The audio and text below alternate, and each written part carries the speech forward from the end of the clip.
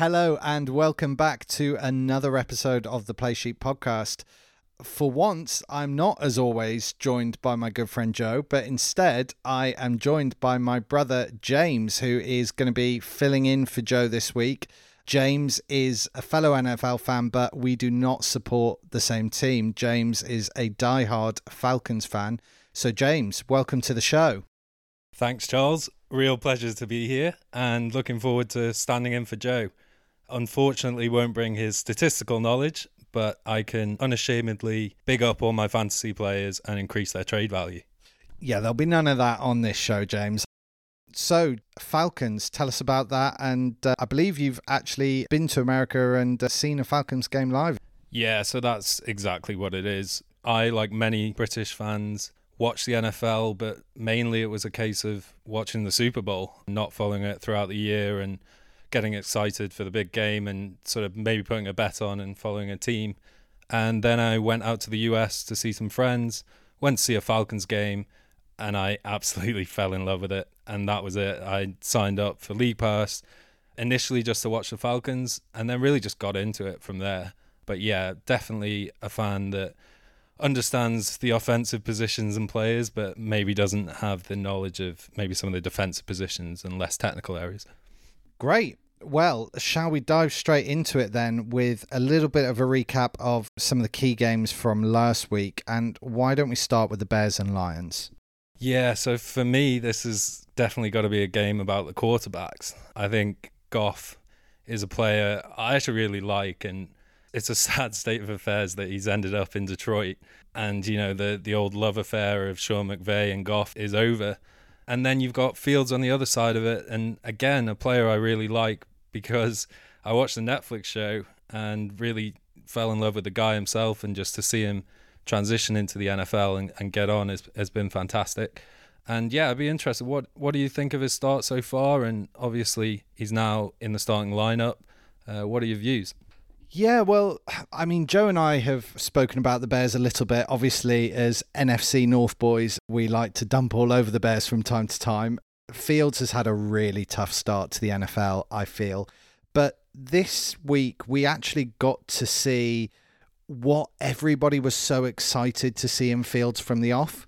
The Bears, Joe and I were chastising them last week for their pitiful offense, and suddenly they showed up this week. Now, you know, of course, it is worth noting that it is just the Lions and they've got a notoriously bad defense. But Justin Fields took 9 sacks versus the Browns the previous week. And this week, he only missed 6 passes. Sure, he took the interception, but really that was deflected at the line of scrimmage. It wasn't exactly like he fired it straight into the opposition's hands. And then he also got hit for a strip sack. But again, he did a really good job of recovering his own fumble. Outside of those 2 mistakes, he was actually really solid. And I think this was a game that really reminds us of what this quarterback can do when he has solid protection from his O-line. And I think that's what we haven't seen in previous games. His O-line's been letting him down and defenses have been able to get to him quickly. And he struggled. You know, it's been a real case of welcome to the NFL for him. I think the other big news that came out of this game was the injury to Montgomery's leg in the fourth quarter. Montgomery was having a solid rushing game. He was rushing at that point over 100 yards. He's been the constant bright spark for this often gloomy Bears offense. And if he goes down, I think Fields is going to struggle further because not only does he have a bit of a leaky O-line, but then teams aren't going to have to defend against the run as honestly as they currently are doing. Now, they don't think that he has torn his ACL, which is good news, but they're going to continue to run more tests. And I think that's something that you're just going to have to keep an eye on as the season goes on. You know, if Montgomery goes out, this may not be the bounce back game that kickstarts his professional career in the NFL. Yeah, I mean, I think that's a very fair assessment. It was an absolutely superb start for Fields in the sense that Montgomery just rushed his way up the field. And then the first throw, I think he threw an absolute rocket to Mooney, who made one of the most outrageous catches I've seen. And it really just allowed him to sort of settle into the game and just get comfortable. And it was like the Lions just didn't show up. But what a second half when the comeback seemed like it was on. But I thought he did a great job to close the game out. Yeah, that's the other thing, actually, because I spoke about the Bears' defense last week with Joe, and I was surprised to see how poor it was this season. This game was a much, much better showing from the defense against a Lions team that has been scoring. As you mentioned, Goff's been doing well for them. I know that they eventually did get some scores towards the latter end of the game, but it was more kind of garbage time territory. So I think all in all, it was a good showing for the Bears, but it was against one of the weakest teams in the NFL. Now, next week, the Bears go on to play the Raiders, which, again, I think the defense is really going to have a difficult time against those guys. But let's see. Hopefully this is the game that Fields needs to get his rhythm and to get his foot in the door, and we'll see if he can step on from here. Yeah, absolutely. So I guess moving on to the next game, huge game, two unbeaten teams in the same division, the Rams versus the Cardinals. Now, anyone who follows the podcast will know you've been big on the Cardinals for a while now, and this seems like the season where they're proving you right. So do you want to take us through the game and talk a little bit about how the Cardinals have done? Yeah, this felt really big for the Cardinals for me. Kyler Murray has never beaten the Rams before in his entire career. Now, sure, he's only in his third year in the NFL, but he was also down 2 starting offensive linemen. So the Cardinals had everything to prove, really. The Rams were high off their big win against the Bucs. They had already faced tough opposition and overcome it. The Cardinals maybe hadn't played the same caliber of teams that the Rams had to face up to this point. So this was really the litmus test for them. I mean, Joe is going to be absolutely gutted that he's not here himself to talk about this, I'm sure, after he lamented the fact that he was sick and tired of commentators clamoring all over Stafford. But the merry-go-round has finally stopped. I think for me, a lot of the damage was done by the Cardinals' defense here. They did a great job of limiting Stafford's options, but I'm sure Joe will be smiling in Greece hearing this. But for me, the cracks did start to show on this Stafford 2021 oil painting. If we take a look at the game and Stafford's performance in it, he threw behind Cooper Kupp and Robert Woods on one of the first half drives. He launched an interception on a deep shot to Deshaun Jackson, and then luckily he had a second pick pulled back for a roughing the passer call. Then there was a delay of game penalty after a 16-yard completion to Kupp, and in the second half, Stafford missed Kupp twice for big gains, one of which was almost certainly a touchdown. So I think we started to see the mistakes creep in here with Stafford, and some of those cracks started to show, and I think this was really the point that Joe was making last week, in that Stafford is a good quarterback. He was undoubtedly an upgrade for the Rams, but he is not the Messiah, and he is not this perfectly unstoppable quarterbacking machine. And we saw that this game. But you've got to take your hat off to the Cardinals and, how they kind of forced his hand in some of that.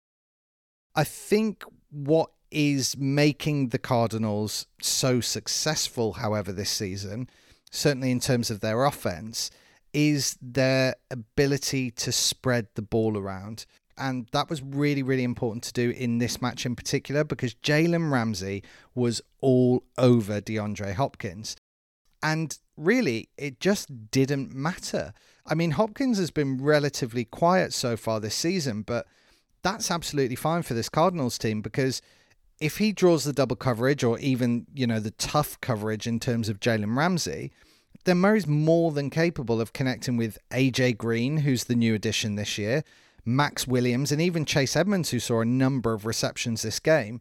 So I think really it's the versatility of the Cardinals' offense that shone and that makes them really, really hard to defend. We know that Rams are a very solid defensive team, and they've been managing to shut a lot of teams down. They did a great job against Brady and the Bucs, but Kyler Murray here and the Cardinals offensively, they found a way around that, and that was really, they've got a number of runners they can turn to. They've got a number of wide receivers who are very capable of making big plays, of getting those difficult catches, and they're reveling in that this year. They're really spreading it about, and that just makes them exceptionally tricky to play against.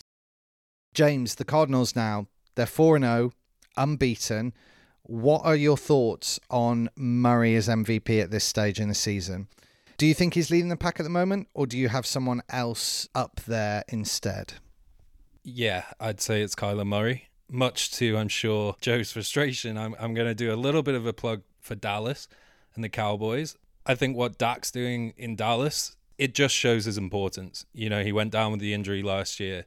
Seeing him back in that team and seeing all these players that kind of look like they were done and their careers were sort of on the decline, he's really sort of brought that offense back to life. And I always think when you talk MVP, you know, it is the most valuable player in the league, of course, but it also needs to be considered in light of the team. And you can really see the extreme difference between a team without Dak Prescott and a team with Dak Prescott. And so, you know, he'd probably be in the frame for me. It will obviously depend on how Dallas' season goes and how it shakes out. But yeah, he'd probably be a name that I'd probably throw in the mix. Yeah, I think that's a really good point, actually. I mean, last year, Joe and I weren't particularly hot on Dak and his performances, but this really is almost the kind of Disney comeback show, isn't it, for Dak? He's worked hard to recover from that horrific injury. And you're absolutely right. Even this week, you know, he made some terrific passes and they blew their opposition wide open. So, yeah, Dak is certainly, I think, much improved and has put on an impressive performance this season.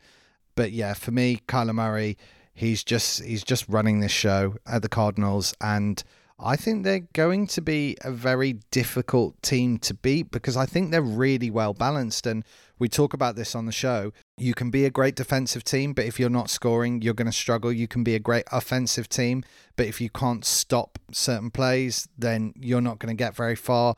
I think that the Cardinals, I mean, they've got a wicked defense this year. They're really, really putting people under pressure. You know, they got Watt this season, who's been impactful. But, you know, it's not just about Watt. The whole defense is doing a fantastic job. And I think that now they've found their rhythm in terms of this kind of dual run threat and the series of wide receivers that they have, which AJ Green's now come into the fold. They're on top of a very, very competitive division at the moment. So let's see if they can keep up the momentum and keep up that consistency. So I guess one final thing before we move on to the final game. What do you think this means for the Rams? Do you think Stafford's going to bounce back? Do you think they're going to get a wild card spot? Or do you think that this might halt a bit of momentum and sort of maybe expose some of the scars in Stafford's game? I don't think it's by any means panic stations for Stafford and the Rams.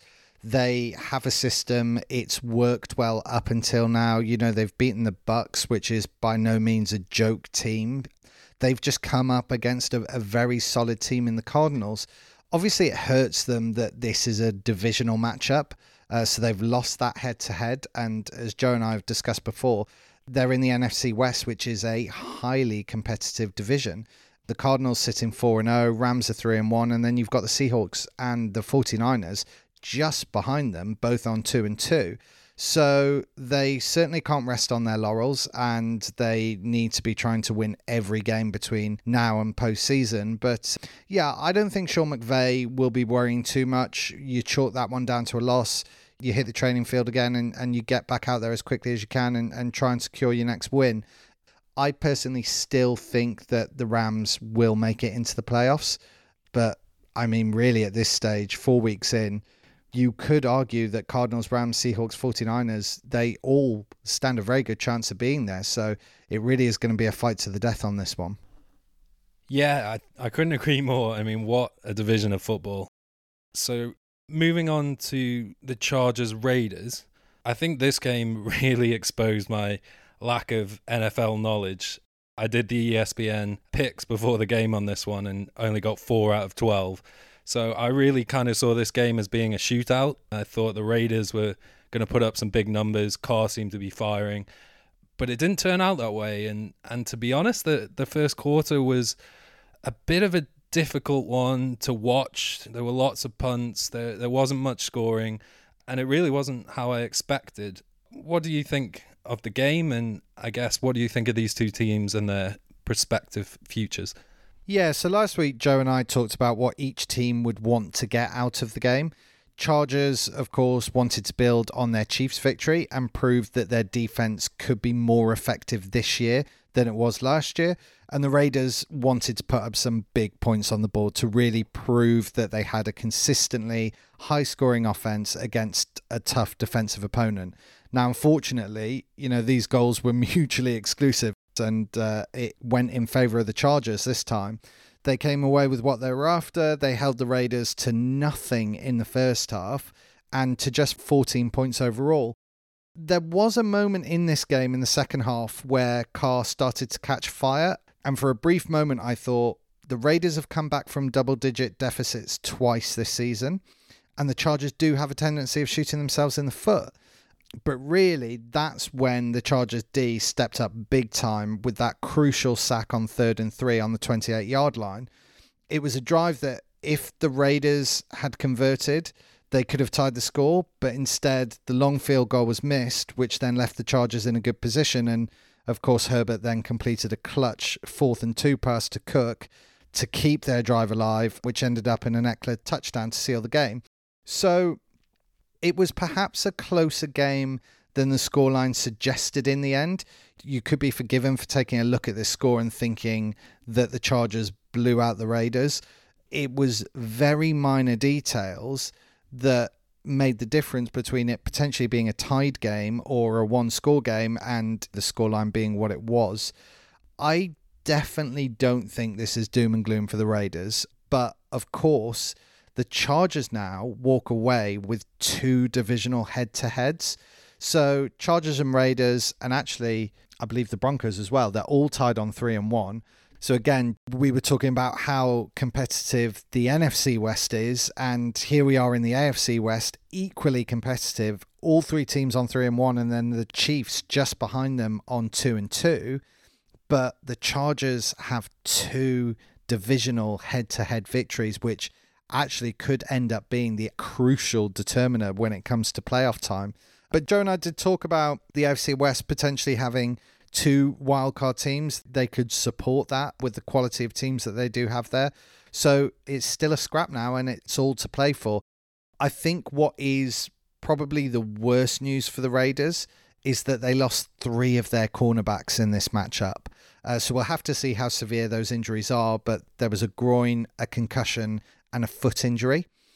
And then really the ineffectiveness of Josh Jacobs surprised me quite a bit. He only managed to rush for 40 yards on 13 attempts, which is an average of just over 3 yards per rushing attempt, which is definitely far from desirable.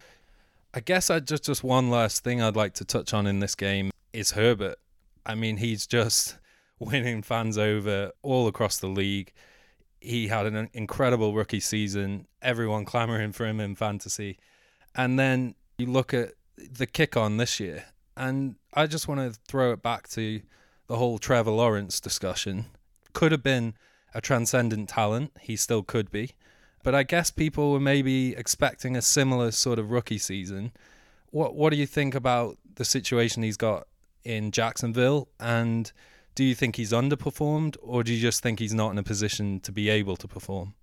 There's so many factors going on at Jacksonville, which we'll get onto in a little bit. I mean, obviously you had this Myers news breaking this week, which we'll discuss briefly a little bit later on. But the problem with Jacksonville is they are a team that came dead last year. They got their first pick in their quarterback, but that doesn't change a whole team. And so there's a lot that team need to now build around their quarterback to enable him to perform at a certain standard. You take a look at Burrow and the Bengals, look at them last year and look at them this year. I mean, Burrow was still performing pretty well for the Bengals, but they were losing game after game after game because the Bengals didn't have an O-line.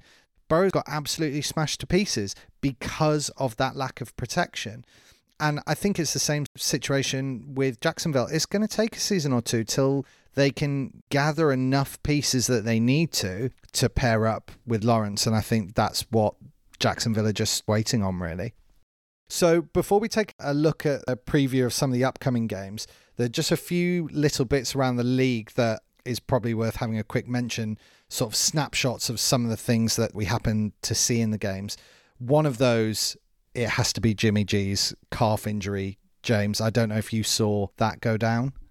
Yeah, it's interesting. I mean, I think everyone's clamoring for Trey to get the start. Everyone maybe argued that Jimmy G's time was numbered anyway, but it's not been easy for him. And, you start to wonder if he is a preferable option. He showed flashes in that game, but ultimately the Seahawks took control and bossed it to an extent. Trey Lance had some moments that were impressive, but I don't think he's ready yet. And I think that could be quite a bit of a blow for San Francisco. And I think that could really damage their chances in a really tough division. Yeah, I was being a bit facetious there, really, because I am not sure that Jimmy G did have a calf injury. I did not see the play in which he got injured. I did not see him hobble off. And I just think, look, obviously, as you pointed out, there's fan pressure there for Lance to come in and to be the guy. But if you're going to buckle to fan pressure, just be man enough to say, okay, we're putting Lance in. Don't do this pseudo ghost injury business. I mean, we'll wait and see, but I really do question whether Jimmy G actually got injured on any play out there. And to be honest, I think this kind of supports what I was saying last week, which is Jimmy G has been a perfectly serviceable quarterback. He's not been setting the world on fire, but he's not been awful. And Lance was very, very effective in the plays that San Francisco brought him in on. Now that they've just said, look, Lance, you're in charge, take it and see what happens, he's performing probably not too different from Garoppolo. He's serviceable. There's some nice plays there, but there's also some mistakes there, just like there is with Jimmy G. So I personally agree with you. I think it's too early, not necessarily for Lance's development, but for the 49ers who are trying to get to Super Bowl this season. It was working well for me, the Jimmy G and Trey Lance combo, and when they brought Lance on, he was very effective. They've now kind of taken that magic out of their playbook by making him the sole quarterback. So, let's see how quickly this calf injury suddenly heals itself or not, but it's certainly one to watch there at the 49ers. Very cynical. I think we have to take San Francisco at their word on this one. But yeah, no, I understand what you're saying. I think another thing we just very briefly need to talk about, it's probably not even a discussion point, but the Chiefs defense. We've mentioned it a few times on this show. It's an absolute mess. The Chiefs only won this game because the offense was absolutely perfect, bar possibly one play. They scored on every drive, but really, when you concede that many points to the Eagles, personally, I think you're in trouble. And I think the Chiefs really need to fix this first if they want to be at the Super Bowl game again this year. The Chiefs are a team that I'm not ashamed to say, I can't stand them. When you watch them and you watch them play their games, it is so frustrating watching the games and seeing them just march up the field time and again. If it's big plays, chunk plays, or running the ball, they are so talented offensively, and it all starts with Mahomes, obviously. But they're just one of those teams you want to lose because they are just so talented. And for me, I'm kind of enjoying the fact that their defense isn't what it has been in the past, and just seeing these games be more competitive. And it almost means that Mahomes and Hill and Kelsey, they have to do these amazing things to get the games won. And it's just a little bit more enjoyable than watching them trash teams and watching the offense go up and down the field and the defense historically matching it and just blowing teams out. So yeah, from my perspective, I kind of welcome it a bit, and it's nice to see them lose a few games. And then finally, before we preview some of the upcoming games, Urban Myers was in the news this week, showing us that there, in fact, is something wrong with a little bit of bump and grind. What do you think this does for the players, James? Is it a distraction? Will he have lost the locker room? Yeah, that's quite a funny article, and watching the video, it's just embarrassing for him, isn't it, really? Look, I mean, the Jags are a bit of a mess now anyway. To say it's going to distract on performance, I don't think it is. Will he have lost respect with the owners? potentially. Will he have lost the respect of the players? Maybe. But I don't think we're going to turn around and say, a poor Jaguars performance or deterioration next week or in the coming weeks will have anything to do with this. But yeah, it puts a lot of pressure on him. He's put himself in a much more difficult position. He's not been able to prove that he's the man for the job yet. And then you couple that with this rather embarrassing story. So I think, if anything, he's put more pressure on himself than cause a distraction for the team. Yeah, we were talking about coaches in the hot seat last week, and I said without a shadow of a doubt, I felt that Matt Nagy was leading that race. I think now Urban Myers has maybe done Nagy a little bit of a favour here. With the loss to the Bengals this week, it was quite a tight loss. The Jags were a defiant opposition, and they came close. I think after such a narrow loss, you want to see your head coach, or you want to know that he's going, right, we came close this game. I'm now going to do everything that I can to make sure that the next game we get even closer. And this just kind of really takes the air out of any momentum that the Jags might have felt that they'd taken from that Bengals game. I think that it's a really irresponsible move.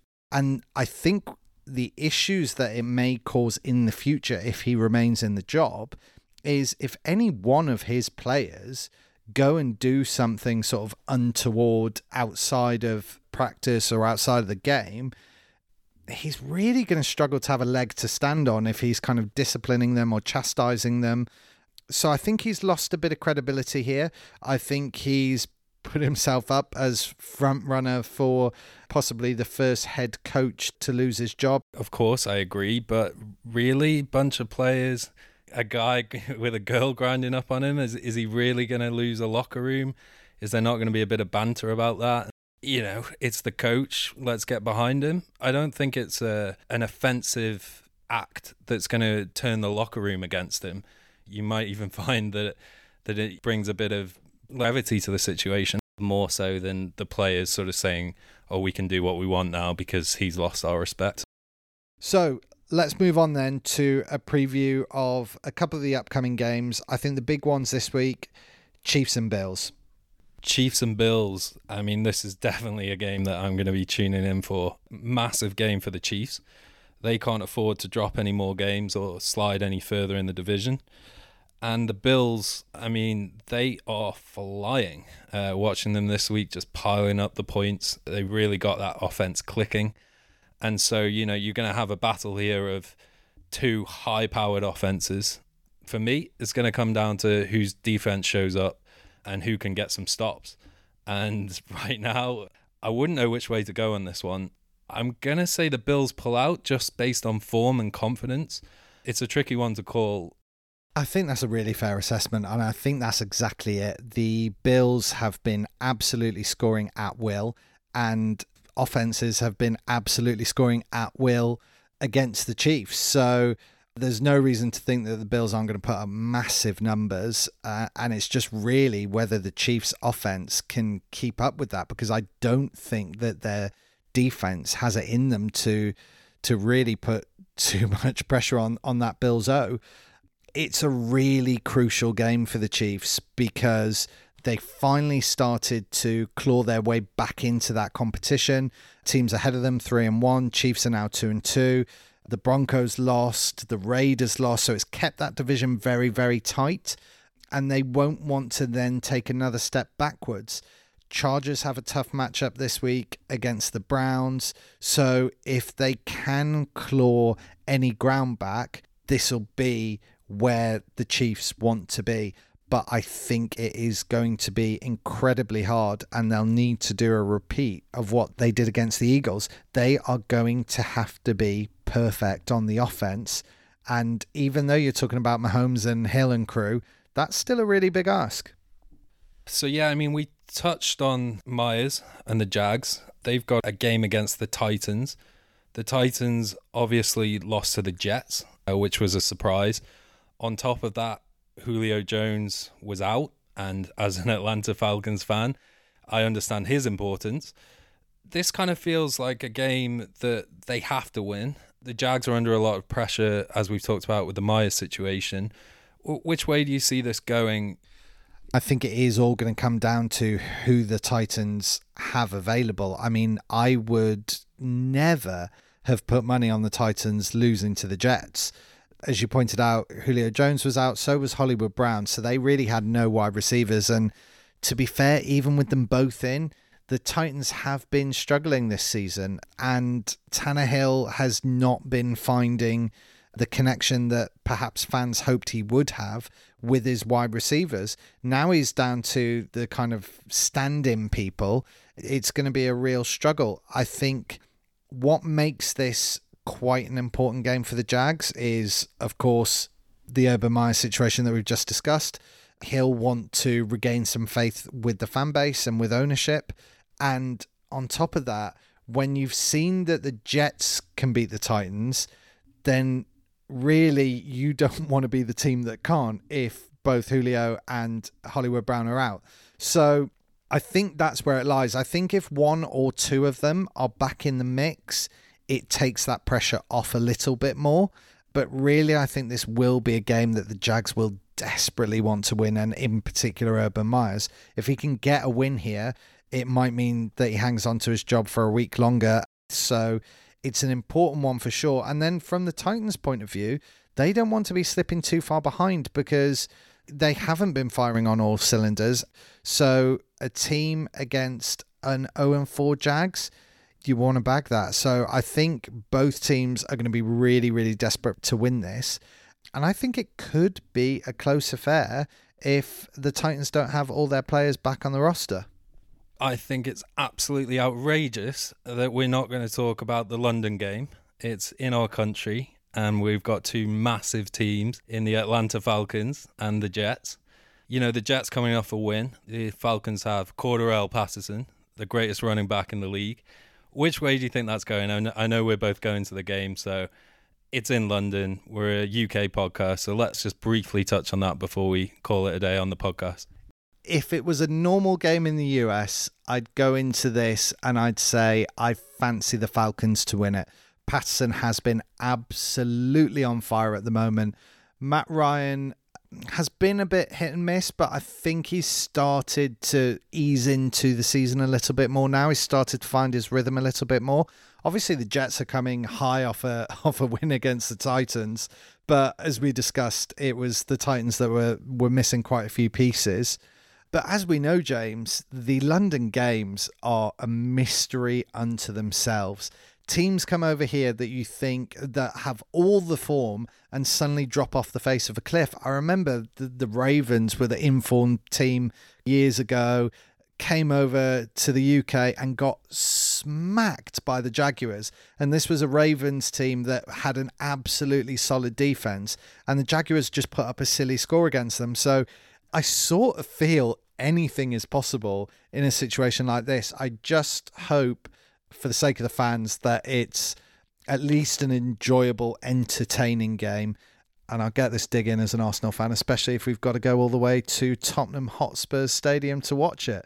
I would prefer it being in Wembley personally, but here we go. Let's see what the first Tottenham game is going to be like. It's not a fixture that any NFL fan, apart from Jets and Atlanta Falcons fans, are probably excited about.